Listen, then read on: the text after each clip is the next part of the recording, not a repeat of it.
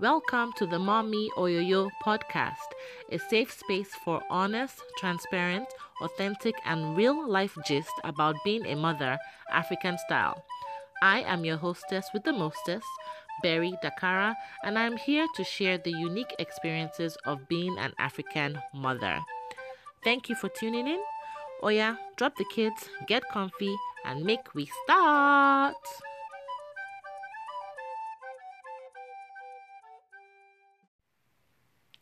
Hello, and welcome to this 44th episode of the Mommy Oyoyo podcast.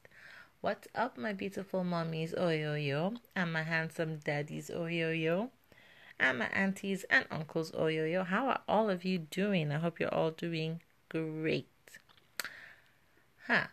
Before I get into the episode, I just kind of need to share some things. Number one, thank you to everyone who showed me love on the first anniversary of the Mommy Oyoyo podcast. I was so overwhelmed with the well wishes and the congratulatory messages and the prayers and everything. Thank you guys so much. I really, really appreciate every single one of them. I appreciate every single one of you.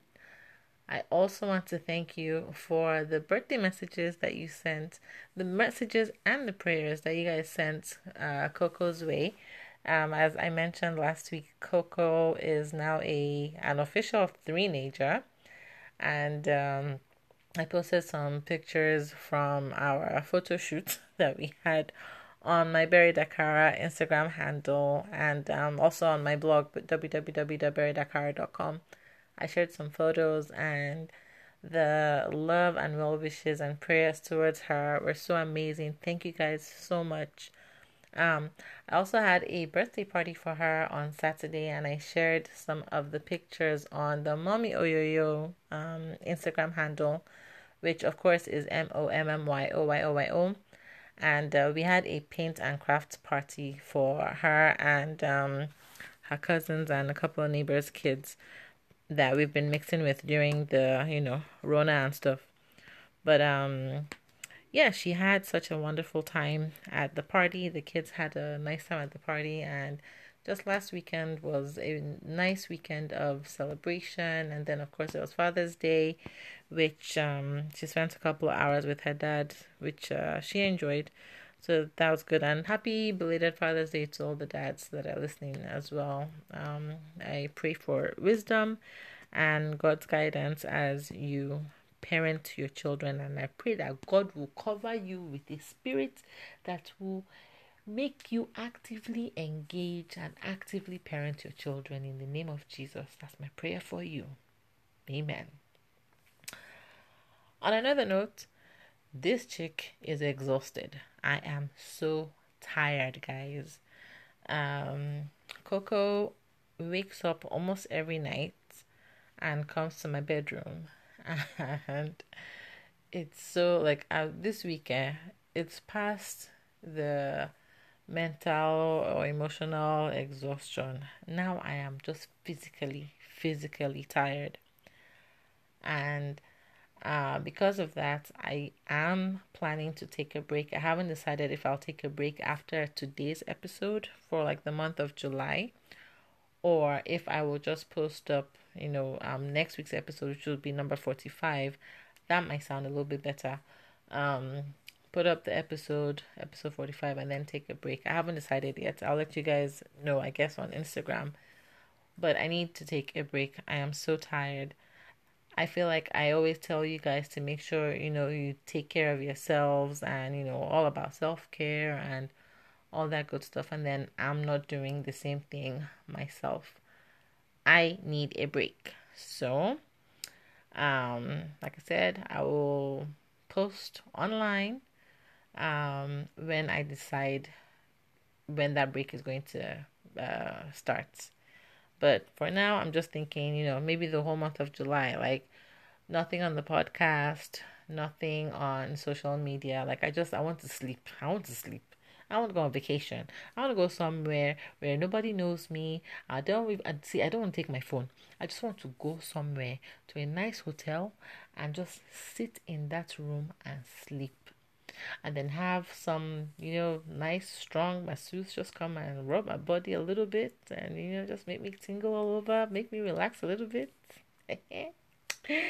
And just order some room service, order me some drinks, go to the spa, whatever. Like that, I just want a relaxing vacation. That's what I want in life.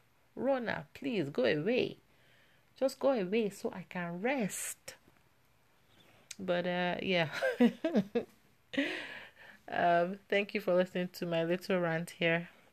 Today's episode features Tammy of firsttimemom.com, who she's also a sleep coach as well. And in this episode, she just talks about her struggle with hyperemesis gravidarum when she was pregnant with her son. And guys, it's such an eye-opening episode. I had never heard about the condition until I saw her mention it a couple of years ago, and it's like, wow. Um, I think that you guys will really enjoy it, and please feel free to share the episode as well. Share the podcast even.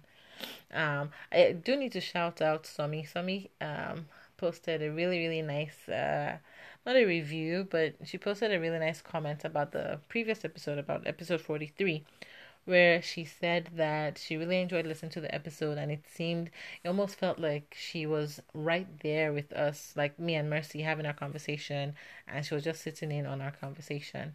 And Somi, thank you so much for your comment and for all the love. Somi always listens to the podcast. Like, I don't even need to prompt her, but she always listens to the podcast. So thank you very much, Somi. And thank you for your comment as well. I definitely want everyone to feel like, it's not just like you're listening to somebody talk and telling you what to do or whatever. Like, I just want it to feel like you're in the room with us and, chilling with us. So thank you. And now I'm done talking. Enjoy the episode. Hi, Tammy. Hello, hello, hello. How are you? I'm good. I'm good. So happy to be here. I am excited and ecstatic to have you here on the Mommy Oyoyo podcast. It's been a long time coming. Yeah, I know we've been saying this, that we're going to do this. So it's weird though, because to be honest, I always thought, like, when I have Timmy on, we're going to talk about sleep training. That was what my original thought was. But then when you shared your post about hyperemesis gravidarum, I was like, no, I think I want her to talk about that instead. We can talk about sleep training another time. But before we get into all of that, please, Tammy, can you introduce yourself and tell the Mommy Oyoyo audience about who you are, what you do, your side hustles, your work, your family, anything you want to share with us? Go ahead. Okay. I'll try not to ramble on too much. So stop me in my tracks if I'm going on and on. But okay, my name is Tammy, and I am creator of firsttimemom.com, which is why you, Barry, have invited me to this. So thank you. Firsttimemom.com is just a sort of platform for new moms. I started it when I had my son 3 years ago now. It's 3 next month. And it was following a really difficult pregnancy where I struggled with hyperemesis. I found that I didn't have many friends who were pregnant at that time to talk to about what I was going through. It was a really isolating time for me. And obviously, we're going to talk a bit more about what hyperemesis is. But it was just such an isolating condition. And I felt like I needed a space to share my experiences as a new mom. So that was how First Time Mom came about. In my day job, I work in communications and financial services. And yeah, I love it. I'm a working mom, but I work part-time so that I have time to balance out, kind of being mom. We live in the UK with my husband. And so, yep, limited help, same situation as all of us moms in the diaspora, help wherever we can get it, where we don't have family around. Barry, can you relate? Yeah. Thank you very much for that. Although I should point out, though, there are some moms over here that have live-in help, like live-in, and Ladies, if you're listening and you have a living nanny, you're very, very lucky. Very lucky. Very lucky. And obviously all of us moms, it's not a competition either. I feel like, some moms get into this whole, how much help do you have and not. It's all hard work. It's all hard work. All of us are doing our best. And Yeah. yeah. Oh, and also just in terms of my side hustle, now that you mentioned it, obviously I work with babies and families in terms of sleep. I'm a baby sleep consultant. And essentially, I just support families who have, sleeping difficulties, newborns to age 5. And we talk about solutions to get the little one sleeping. We talk about kind of bespoke routines that will work for your family. Yep. So that's kind of, what I do on the side. And that came about from my own sleep deprivation with my son till he was about 7 months old. And I got help from a baby sleep consultant, which the firsttimemom.com community shared that existed. I didn't even know that was a thing. But following that, I just was so happy with the results. I decided to go and train in it. And yeah, I've been doing that since. So that's it. That's me. And fun fact, Temi helped me with sleep training Coco when she was 18 months. Mm-hmm. And I remember, I think it took about 5 or 6 days for her to fall asleep on her own and sleep until the following morning. And it was just like, wait, what? Are you Mm-hmm. serious? So I can have time to myself like this? Like I don't have to struggle? And then, unfortunately for me, my mom and grandmother came back from Nigeria and they was all, oh no, but you have to hold the baby to sleep. Oh no, but you cannot just leave her to cry. Oh no, as in everything that I had done, all the work I had put in, just Yeah. reversed. Just reversed. My grandmother almost slapped me one night because Coco was crying at midnight. And I'm like, nope, I'm not going there. And my grandma was like, you have to go there. I'm like, Mama, I am not going anywhere. My grandmother is almost 90 years old. She literally was about to put her hands on me. Oh, God. And the thing about it though is like, we had discussed because there's obviously different methods, right? It doesn't need to be you just leaving them to cry, Right. but you have to be, understand, give them that opportunity to settle themselves back to sleep, so there's a whole kind of method behind it, obviously. And, we Right. don't ever leave them to just be crying and be upset and everything. But listen, as I said to you before, there's always a chance to pick things back up again. It's all about routine and just being committed to things for a period of time. And so whenever you're ready, girl, you know what you got to do, and it will all be good. Okay. Yes, we're going to get back there. And I will share with you guys too when I've gone through the sleep retraining for Coco. All Yep. right. So thank you, Tammy, for your introduction. So the main reason why we are having this conversation today is to talk about, you already alluded to it, was your experience having hyperemesis, which to be honest, I never had heard about it, I think, until I saw it on your platform on Instagram. And guys, it's firsttimemom.com, mom, M-U-M, because British. Um, and .com, like actually spelled out DOT COM. But I'd never heard about hyperemesis gravidarum until I saw it on your Sorry, Instagram. I got my toddler that has just run in. Has this happened pretty much every single podcast episode? Not every time, but sometimes. Quite a few times. Okay, sorry about that. It looks like it's all fine now. Okay, Okay.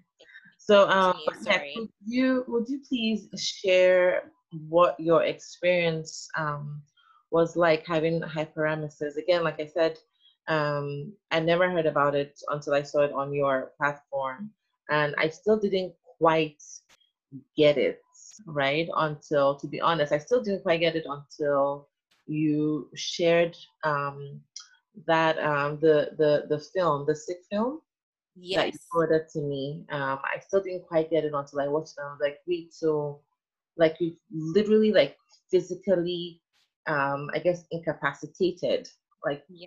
throwing up and everything. Like, just Mhm. kind of walk us through what your experience was like, how you knew that maybe something was a little bit off, something wasn't quite normal, like what symptoms you had, for how long, if you were admitted in hospital treatment, all of that stuff. Like, could you just tell us about it, please? Yes. Okay, so basically I also was in the same position, as in I had never heard of this hyperemesis thing before, ever.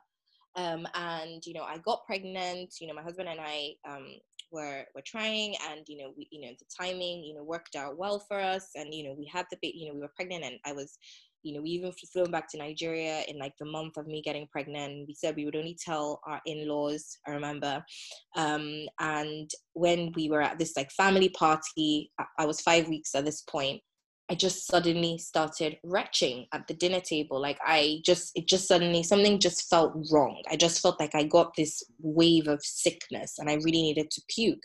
I hadn't eaten anything. I was fine normally, but I mean, I knew obviously I was pregnant. I hadn't announced it to anybody, but the severity of my retching and me just really needing to run out of the room, it kind of now gave it away to some of the family members. So I was a bit like, oh my gosh, okay.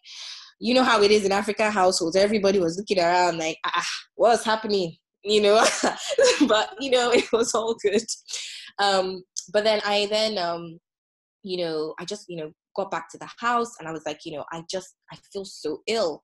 But actually, after that, I felt fine again, and then I returned to the UK, and then it was around 7 weeks. I was on my way to the office one day, and I just opened the door, and I just fell flat to the ground. It felt like, I don't know, it felt like my head was just like spinning, like I had like I fainted all of a sudden. It was just like I was overwhelmed with like exhaustion and like fatigue or something. I can't really describe it, but I just fell to the ground from exhaustion. And I just needed to puke. That retching feeling that I had back in Nigeria a couple of weeks before, it came back again. So I went straight to my bathroom, and at that point, I can't actually really remember. I just know that my life changed. From that moment on, I was confined to my bed, and I was vomiting 20 times a day sometimes. And on average 20 times a day. On a good day, maybe 8 times a day. That was a great day for me if I only vomited 8 times a day. And I was not able to eat. I was not able to smell anything. Like, I became so averse to smells. And I wasn't even up to 12 weeks pregnant, so I couldn't announce to my friends what was going on. I couldn't, and at this point I had no idea what was happening to me. My GPs, even upon visiting them, had not told me I had this condition called hyperemesis at this point. And I think from the Sick film, which was a film released recently, a documentary on hyperemesis gravidarum in the UK, one of the things that a lot of women, I felt, we've had in common was this lack of GPs stepping in right in the beginning to let us know this is not normal what you're going through. It was almost just kind of like, yeah, women get sick, have you tried some ginger? Have you tried? And it's like, to tell a hyperemesis sufferer, try ginger, it's like the worst thing you can possibly say to anyone. It's like an offense, because it's like, this is not a take ginger matter. Right. This is feeling like I'm gonna die. I'm feeling like I'm vomiting my insides out. I feel like I am so sick. I feel like I have malaria to the point of death. You will notice as well that a lot of hyperemesis sufferers will describe them feeling like it feels like death. Okay. Right. So, and it was from this documentary that I was able to find out why it feels like death. Actually, the condition is what causes, there's a sort of a gene, without going too scientific, there is something in the bloodstream that happens to a person who suffers hyperemesis, similar to a person who's going through cancer. And that bit of the bloodstream that's causing the cancer patient to feel nauseous and feel really, sick, like deathly, that's the same thing that's present in a hyperemesis sufferer, essentially. So you can imagine it's that level of suffering, it's that level of pain at that point. And it was only through, I didn't explain that very well at all, guys. Sorry to any of the scientists or the healthcare professionals that might be tuning in. And I would say, please, watch the Sick film. Maybe, I don't know, Barry, maybe you put a link there for people to refer to it, because I think it's a very educational piece of work for people to see. The only issue I had with it, there wasn't enough BAME representation. We are in 2020. We need more Black representation. Black women go through hyperemesis as well. African women go through hyperemesis as well. And that needs to be told, because especially in our community, generally the attitudes that it's met with is just one with, what's going on. I know a friend who once said that some family members accused her of witchcraft. That why would you be reacting to this when a child is coming? Why are you being so sick? They didn't Oh, wow. understand that, but those are the sort of superstitious elements in Africa. Are you the first? Me, that I had 5 children, nothing happened to me. And it's not the same thing. It's a condition. Anyway, guys, I feel like I've gone into it without really even just saying what the condition is. So there's no real definition for it. It's still something that scientists, researchers are trying to understand. The symptoms of it is what usually is how people describe it. So an extreme nausea, extreme vomiting, extreme malnutrition, and sort of a debilitating condition, pregnancy sickness. So it's extreme pregnancy sickness. That's currently the definition. There's still no real understanding behind why it happens. They say it only happens to 1% of women, so presumably a small percentage of women, although it almost feels like as many people as I tell, there's at least 1 or 2 people that have experienced it. So I don't know whether it's a case of, again, a lot of misdiagnosis, a lot of people not talking about it, so the numbers not being very reflective of what's actually happening. But it's just what they say, only 1% of women suffer from this. So like I said, in my position, I, was privileged and lucky enough to have a lot of support from my husband. We got healthcare providers. I was able to, sorry, excuse me. I live in the UK, so obviously we've got the benefit of the NHS. And if you guys don't know that it's a free healthcare, we have free healthcare in the UK here if you are a UK citizen. And, for that reason, I was able to be hospitalized quite quickly. That's not the experience of many women who don't have those, that kind of accessibility, for example, to hospital beds. I was able to, be put on medication. Once a very good GP, a male GP, by the way, was able to spot this. A lot of the female GPs I had were not very empathetic, which surprised me. I always felt like if you're a female healthcare professional, maybe you might be more sympathetic to these things. But actually, I found it wasn't that way through my own experience. I'm not saying that's how it always is, but it was just one of the observations. But when one GP finally spotted what was wrong, I got onto medication very quickly, thankfully. And it was a very test and trial. I was on about 10 different medications, and I had to keep trying. Any hyperemesis sufferer as well will know. It's like today you might be on one that's great, tomorrow you might be another that's good, and it'll work for like 2 days, then you need to change it around, and then one is making you puke.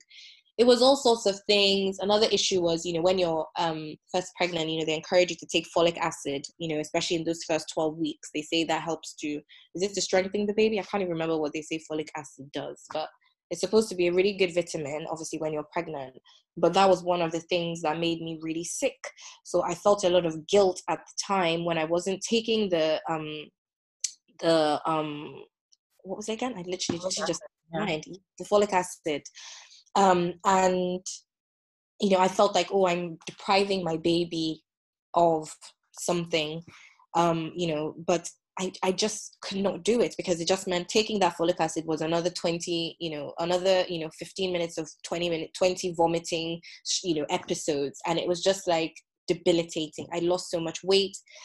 Another thing, I feel like I've been going on and on. This is another thing where you've gone through trauma. When you're given a chance to talk, you just keep going. So if I need to take a breather, please let me know. No, I'm actually curious. Like, at what point did you get diagnosed with it? At what point did the GP tell you that this is what it is? And at what point were you hospitalized and put on medication? Right. So basically, at about, so like I said, I had that fainting episode about 7 weeks. I felt like for the first maybe it wasn't until I was about 11 weeks pregnant. So a few good weeks and a few different opinions later, I then got this diagnosis that it was hyperemesis. The timelines are a bit blurry, I'll admit.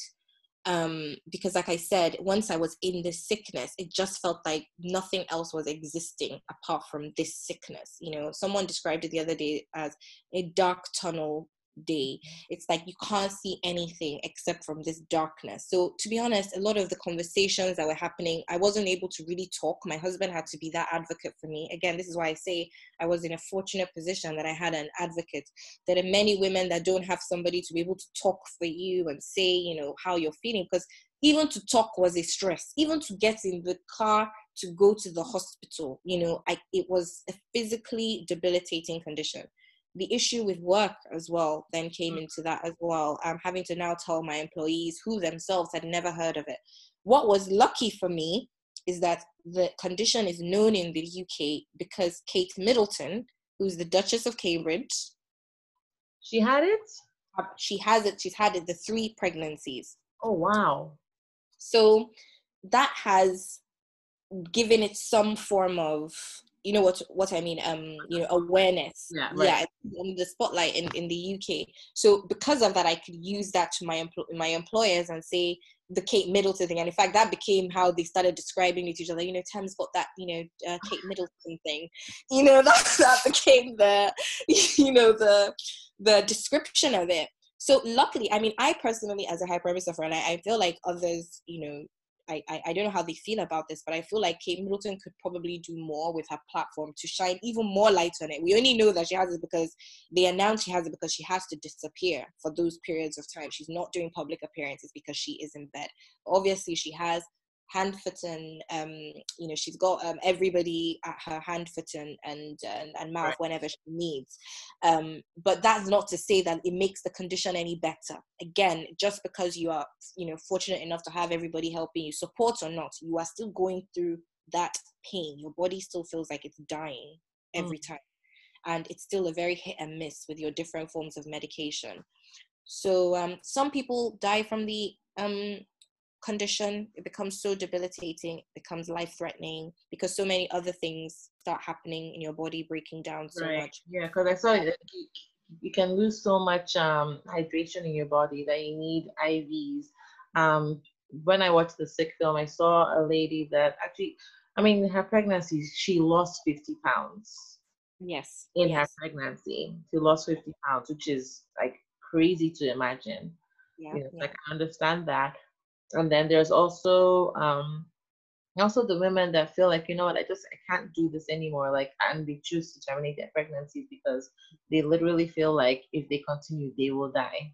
Yes, absolutely. And many women do. And actually, I think that was a great thing that the documentary shed light on, this percentage of women who every year, I think it's like 1,000 babies that are, they terminate, you know, every year, you know, willingly because of the pain of this hyperemesis and just how badly debilitating it is, especially for women who are having it a second time round. For example, with one child, it's not a condition that I can even see being feasible with other children in the house, toddlers, you know, kids that really rely on us day in, day out. It feels impossible that you can even manage that.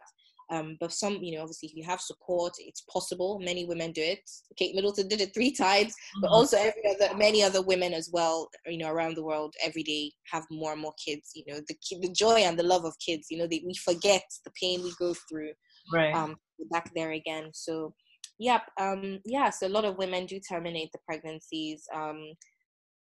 It's a very difficult one, and I'm glad you mentioned the dehydration point, actually, because actually thinking of the scientifics of it, dehydration is a huge part of it. It's what causes the death. Is essentially, it's that dehydration. Think about how when you feel dehydrated, that feeling, right, and you needing that replenishment, you know, in your body, but you not being able to drink or eat.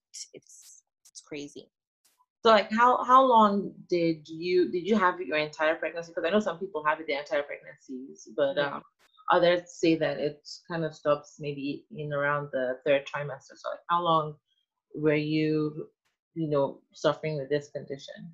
Yeah, so when I had mine till I was about 24 weeks pregnant, so 6 months pregnant essentially. Mine also came with another condition. Sometimes it does come in tandem with another condition called thyroidism, which is extreme spit extreme saliva production, which is not great. Mm-hmm. So you see maybe some women have to go around with like a bottle. I had to go around with a plastic bottle all the time, spitting. So it was not the most glamorous time of my life. I had to have a spit bucket in my room, and it was really gross. I mean, like, I would be on some forums, like, I think it was, which one was it again? Those mum apps. I can't remember now which one it was I was on, but I would be like talking to, other mums, and they're like, oh, I'm really worried. My room stinks. My husband is probably, thinking I'm so gross. And, I would be like, oh my God, I didn't even think about that. And I'll be like upset about that. And it's just little things like, it's so debilitating and it's so uncomfortable, going around feeling like you're gross. You wouldn't be able to shower for weeks. I couldn't brush my teeth for like weeks. Sometimes it was because I couldn't even put anything that could, push my gag reflex. Even till now, brushing my teeth feels like, I mean, I have to do it and I do it, but it's not comfortable. The memories and the gagging, I'm still struggling with that. Certain smells, I'm still struggling with that. Certain songs, I still can't listen to.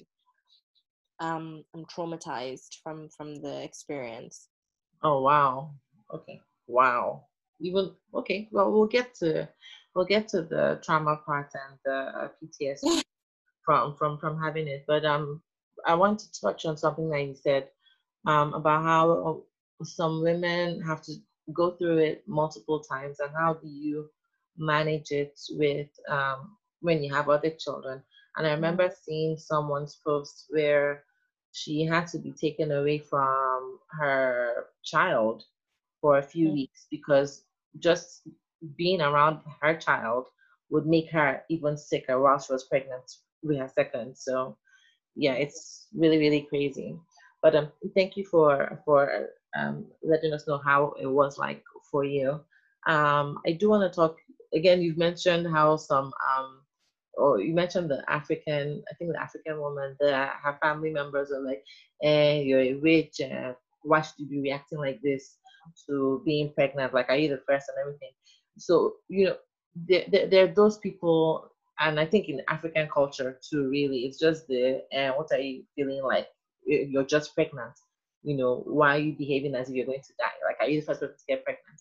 And I wonder, like, did you get any of those kinds of comments, like any kind of negativity in that way?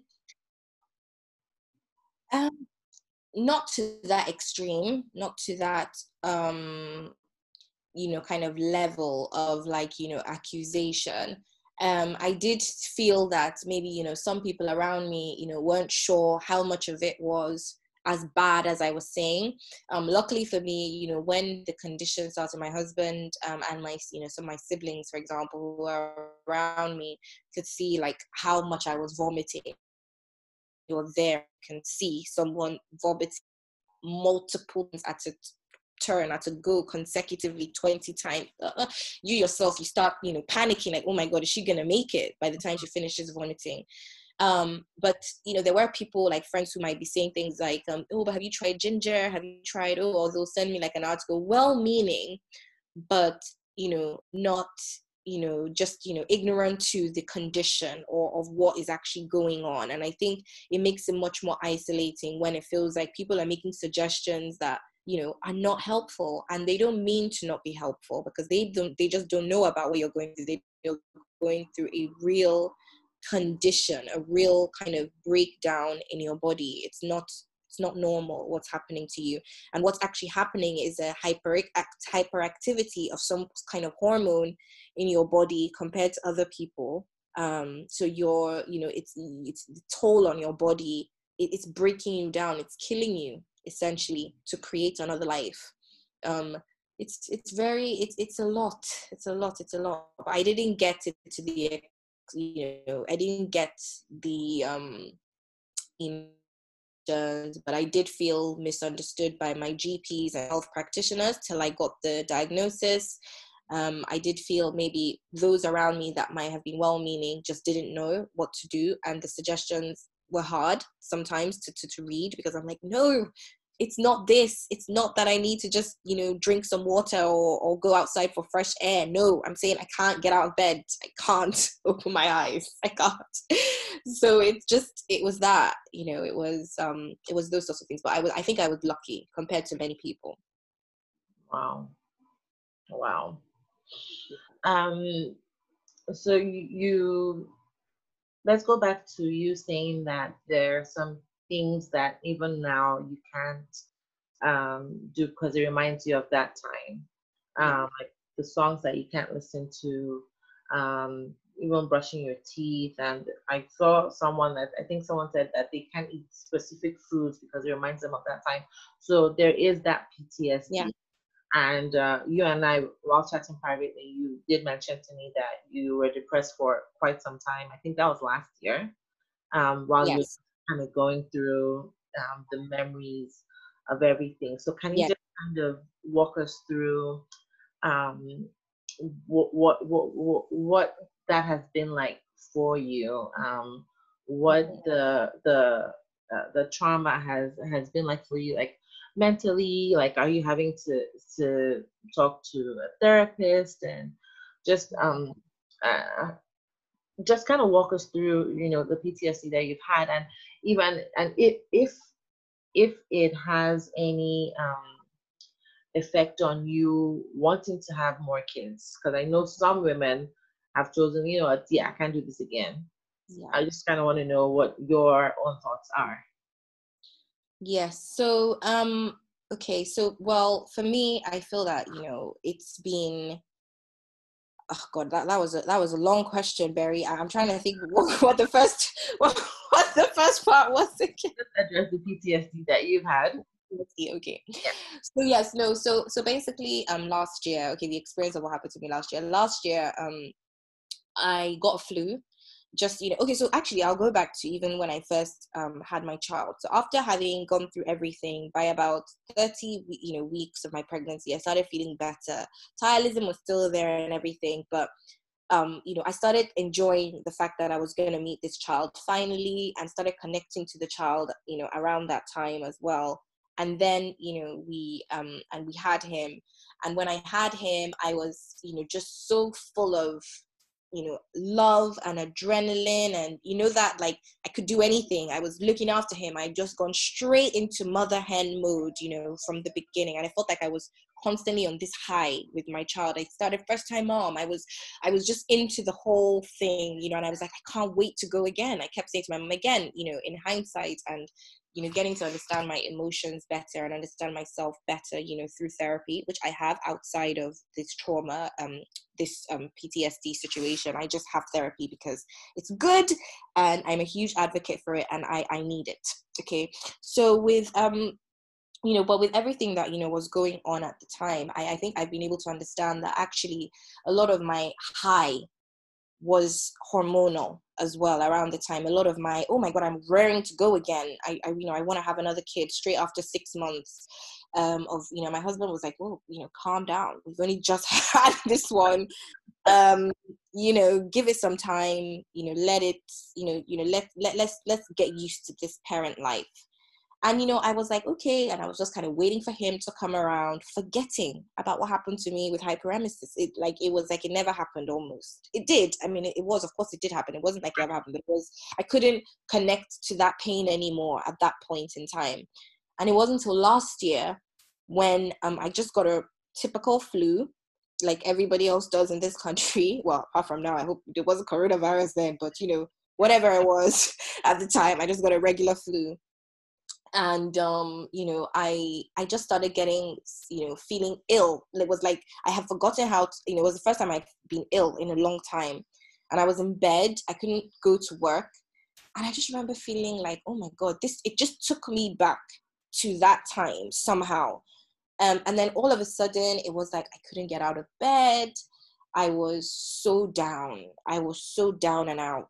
I was weepy, crying a lot. The smells in my house, I couldn't deal. I was like, I can't use my deodorant anymore. It started just being a complete reflection of everything I went through with my hyperemesis. Those emotions started coming back, the physical aversions to things, the smells, I started getting sensitive to all those things again. And I was like, I'm not pregnant. I've got a flu. So why am I feeling like this? It just took me back. And it was at that point that I realized, oh my God, I don't think I might be quite ready for, having another child. I've been waiting for the right time with my husband, and now it's dawned on me now. It was like almost like a reminder, of what I went through. And it's been really difficult since then, because I do really want another child. But I feel like the memory of the pain I went through, it feels like illogical to put myself through that again, when it feels like I already have everything I could ever want in my one child who's healthy, happy. Why am I going through the risk of everything again? Why am I messing up this beautiful picture? But I don't know. It's one that I'm constantly battling with. And I think that, I read one woman who went through it. She said, she calls having her kids her dark tunnel days. So she knows that whilst life might be great, there's going to be a period of time where these are her dark days. We all have dark days. We all have dark periods in our lives, and it almost felt like this is your cross to bear situation. And I don't know, in a bizarre way, I guess that kind of frames your mind or prepares you mentally. There's a lot of people that say pray on it. It might not be the case this time round, but you have to be aware of the facts. 86% of women, or there's an 86% return rate of hyperemesis. That is an extremely high percentage return rate. Mm-hmm. It's the same way with PPD, postpartum depression. It's a 50% return rate. So, we must, as women, be aware of these statistics before we make decisions. Of course, prayer is important. Yeah. I believe in prayer. But do I believe that I'm going to be exempt even if I do pray? No. So I need to be aware of my options before I make the decision. I cannot make the decision like any other woman. I cannot make the decision 6 months after I've popped out a baby. It's just not the rational way to decide on these things when you have such a serious condition. So yeah, that's it really. I hope that kind of answers things. Oh, it does. Thank you. And thank you again for sharing about your experience with hyperemesis. I'm not sure that a lot of African women know mm-hmm. this term. And this, hey, look at me. I've lived in the States for 20-something years, and I only just heard about it a couple of years ago. And my concern here now is, if even in the developed countries, the Western countries, it's not being taken seriously by a lot of health professionals, a lot of doctors, then how does a woman back home in Africa who's throwing up 10, 20, 30 times a day, like how is she supposed to manage? How does she get this diagnosis? How does she get access to medicine? For me, it's just like, how do we spread awareness so that it's not just it's people in the diaspora that know about it. It only happens to people in diaspora, but I'm pretty sure it happens back home. Oh my God, it happens at a really high and, prevalent rate. And you're right, the fact that there's so much, misdiagnosis, and there is no diagnosis in some cases at all. You can imagine the level of stigma, from this sort of thing. I told you that, somebody, who I know, who I would have thought that, maybe her family would have been a bit more exposed. They made some very ignorant comments about the condition, claiming she might be a witch. It sounded extremely far-fetched to me, coming from a family that I would have assumed would have been more exposed, than to say something like that. And I don't mean to sound, like I'm looking down on anybody or anything like that. I guess what I'm just trying to explain is that, you would hope that, you can be enlightened on a situation without brandishing somebody as a witch, So that's kind of what was going on. And So you can imagine if with that mentality, how that might be happening in, in more of our grassroots communities where there isn't that much awareness on pregnancy conditions overall, or even, women's issues or gynae issues or maternal issues overall. Now, what I have these, my Bumps and Babies Lagos events. When I'm in Lagos, I try to kind of get, the community of first time moms to come together. We meet, and, we have speakers that talk to us about different issues. And I always try to engage, sort of specialists to come. So at the last event, we had a doctor from a hospital based in Lagos, South Shore, Lagos, Dr. Alabi. Shout out to Dr. Alabi. I mentioned in the event about the condition. I asked this very question: how are they, as a healthcare kind of, service, how are they extending, this awareness of this condition to grassroots or other kind of government hospitals? Because I think they all do support each other. They do have support networks. Are they doing things to ensure that women, who are not in a privileged enough position to be getting the right diagnosis and tackling this issue the proper way, they don't have the access to the right medication? How are they, how are they coping, and what are they doing as healthcare professionals to support those people? So Dr. Alabi did mention that they give their healthcare providers trainings. They, support through various outreach, programs. But of course, as with everything, there is more that needs to be done, especially with this issue of hyperemesis itself. There isn't enough awareness on it at all, even in the Western world.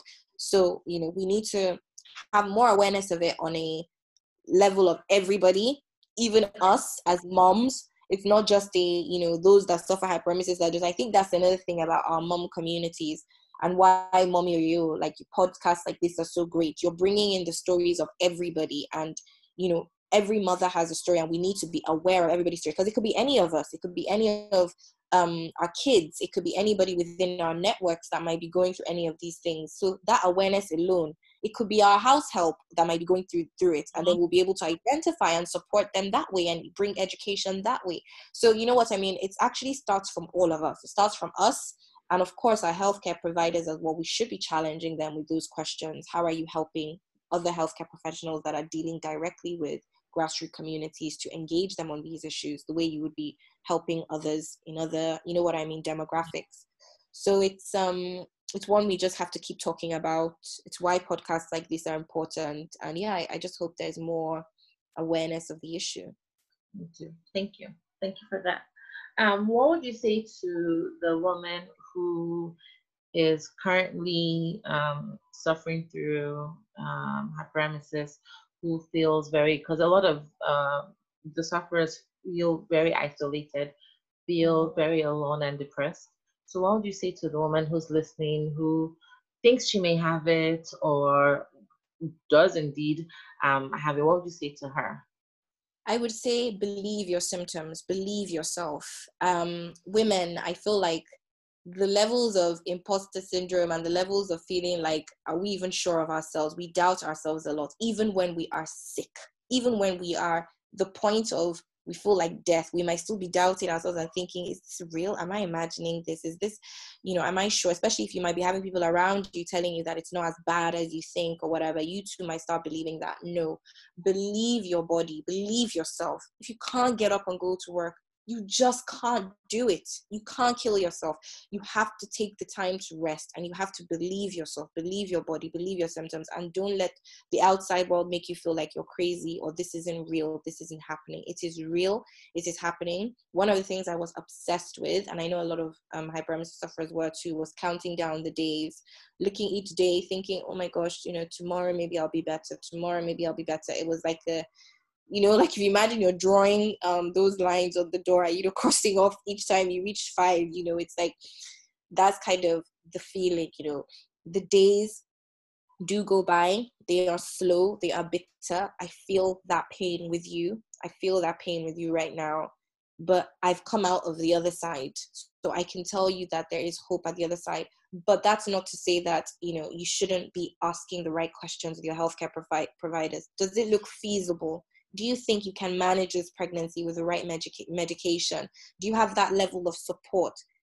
Be real with yourself, and silence the noise, the doubters. and be real with yourself. This is the time you need to be your biggest advocate, because you might not have people around you that are advocating for you. You need to believe yourself. You need to step up for yourself. That's what I would say, right now. I hope that's helpful. Sounds a bit aggressive when all they want to do is sleep, but Well, they can sleep and do everything that they can to put themselves first. And it's very important, yes, it is very important for us as women to advocate for ourselves. Yes. Nobody can tell you what you're feeling. You know what you're feeling. And we need to empower each other to stand firm and say, this is how I feel. And if you have a doctor that's just not willing to listen to you, find another one. Yes. Find another one. If it's possible, find another one. Because listen, you cannot, like Tammy said, you cannot come and go and kill yourself, please. You can't. You cannot. But thank you very much, Tammy, for talking about this very openly, for sharing about it on your platforms. Please, can you let everybody know on where we can find you online? Yes, you can find me on my Instagram page, firsttimemum.com, and it's first time mum as in MUM, firsttimemum.com. Yeah, that's where you can find me on Instagram at the moment. Yeah, and I hope you engage and follow and join the community. And tell us also we can find the sleep training, the baby sleep training as well. Well, yes. So actually, I'm actually currently in the process of rebranding my whole sleep training business. So if you want to, and I don't really like calling it sleep training, because I don't really like feeling like I'm training anybody's child to do anything. I'm more sleep coaching. So I feel like I'm guiding, a parent on some plans and solutions, for your child's sleep. So it's a joint effort. So I like to say kind of coach. I like to say we're sleep coach. I prefer that term. But anyway, I'm in the process of rebranding that. If you have any difficulty with sleep at the moment and you do want to talk about it, you can reach me on firsttimemom.com. You can DM me, or you can email me on my private email. Do I say that, or should I don't know. You'll link it down. Yes, exactly. So, you guys can reach me on my email for now. But once that rebrand is in process and is going to be coming about really soon, I'm actually going to just, go out and throw out the name now. Why not? Why not? You have the exclusive on the name, Barry. Should I just go for it? First Time Mom Sleeps. The First Time Mom Sleeps. Do you get it? Yes. Yes, we all need to sleep, please. I love it. Thank you. Good. Okay, good. Okay. Well, so hopefully, that will come around soon. I do need to ask you something. Yeah.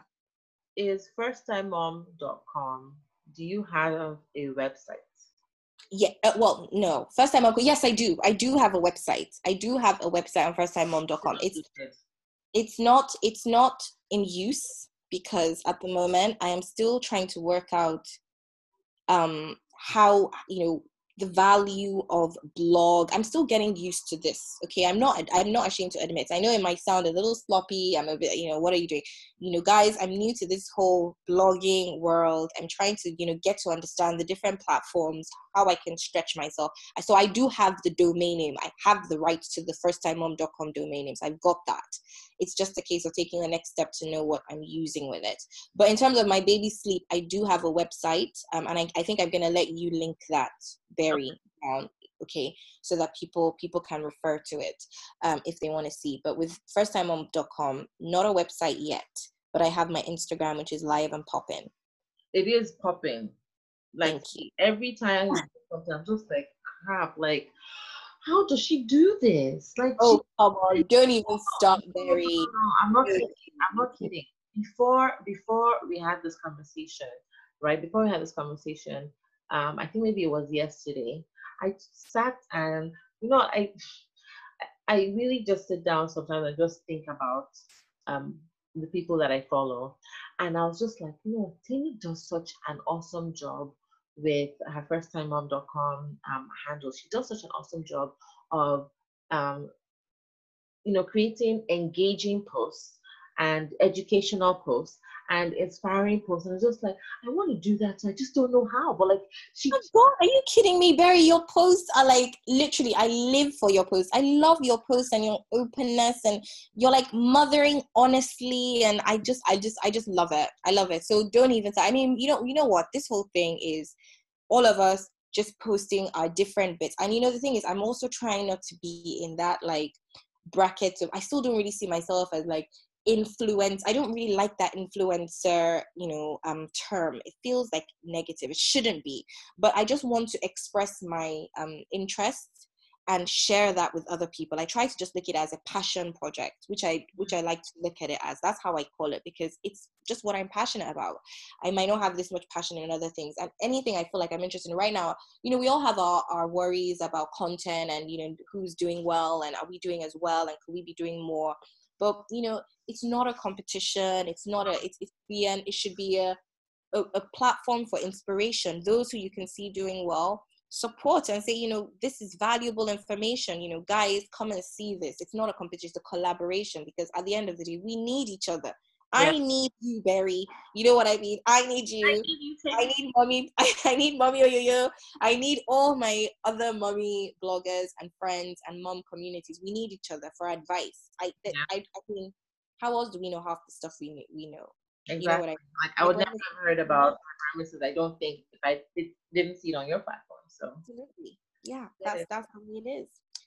So thank you so much, though, for talking to us about your experience with hyperemesis. And if to anyone who's listening, if you are in the same boat, I'm pretty sure that Tammy would be happy and willing to chat with you. Just send her a DM, send her a message. I'll link firsttimemom.com. I'll link First Time Mom Sleeps as well. And I'll link to the film that Tammy pointed out. And also, you pointed out privately, there's an Instagram page for Black and African women that have hyperemesis, right? Yes, there is. So it's run. Oh my gosh, I can't remember her name right now. She's a lovely lady in the mom community. She has hyperemesis as well, and she's actually written a book called, I think it's HD BAME, something like that. I will get you the right name, Barry, so you can link that down, because I think I haven't read it yet or anything, so I can't really give a review of it, but I thought it was a brilliant initiative. She took the step to be that representation, that voice.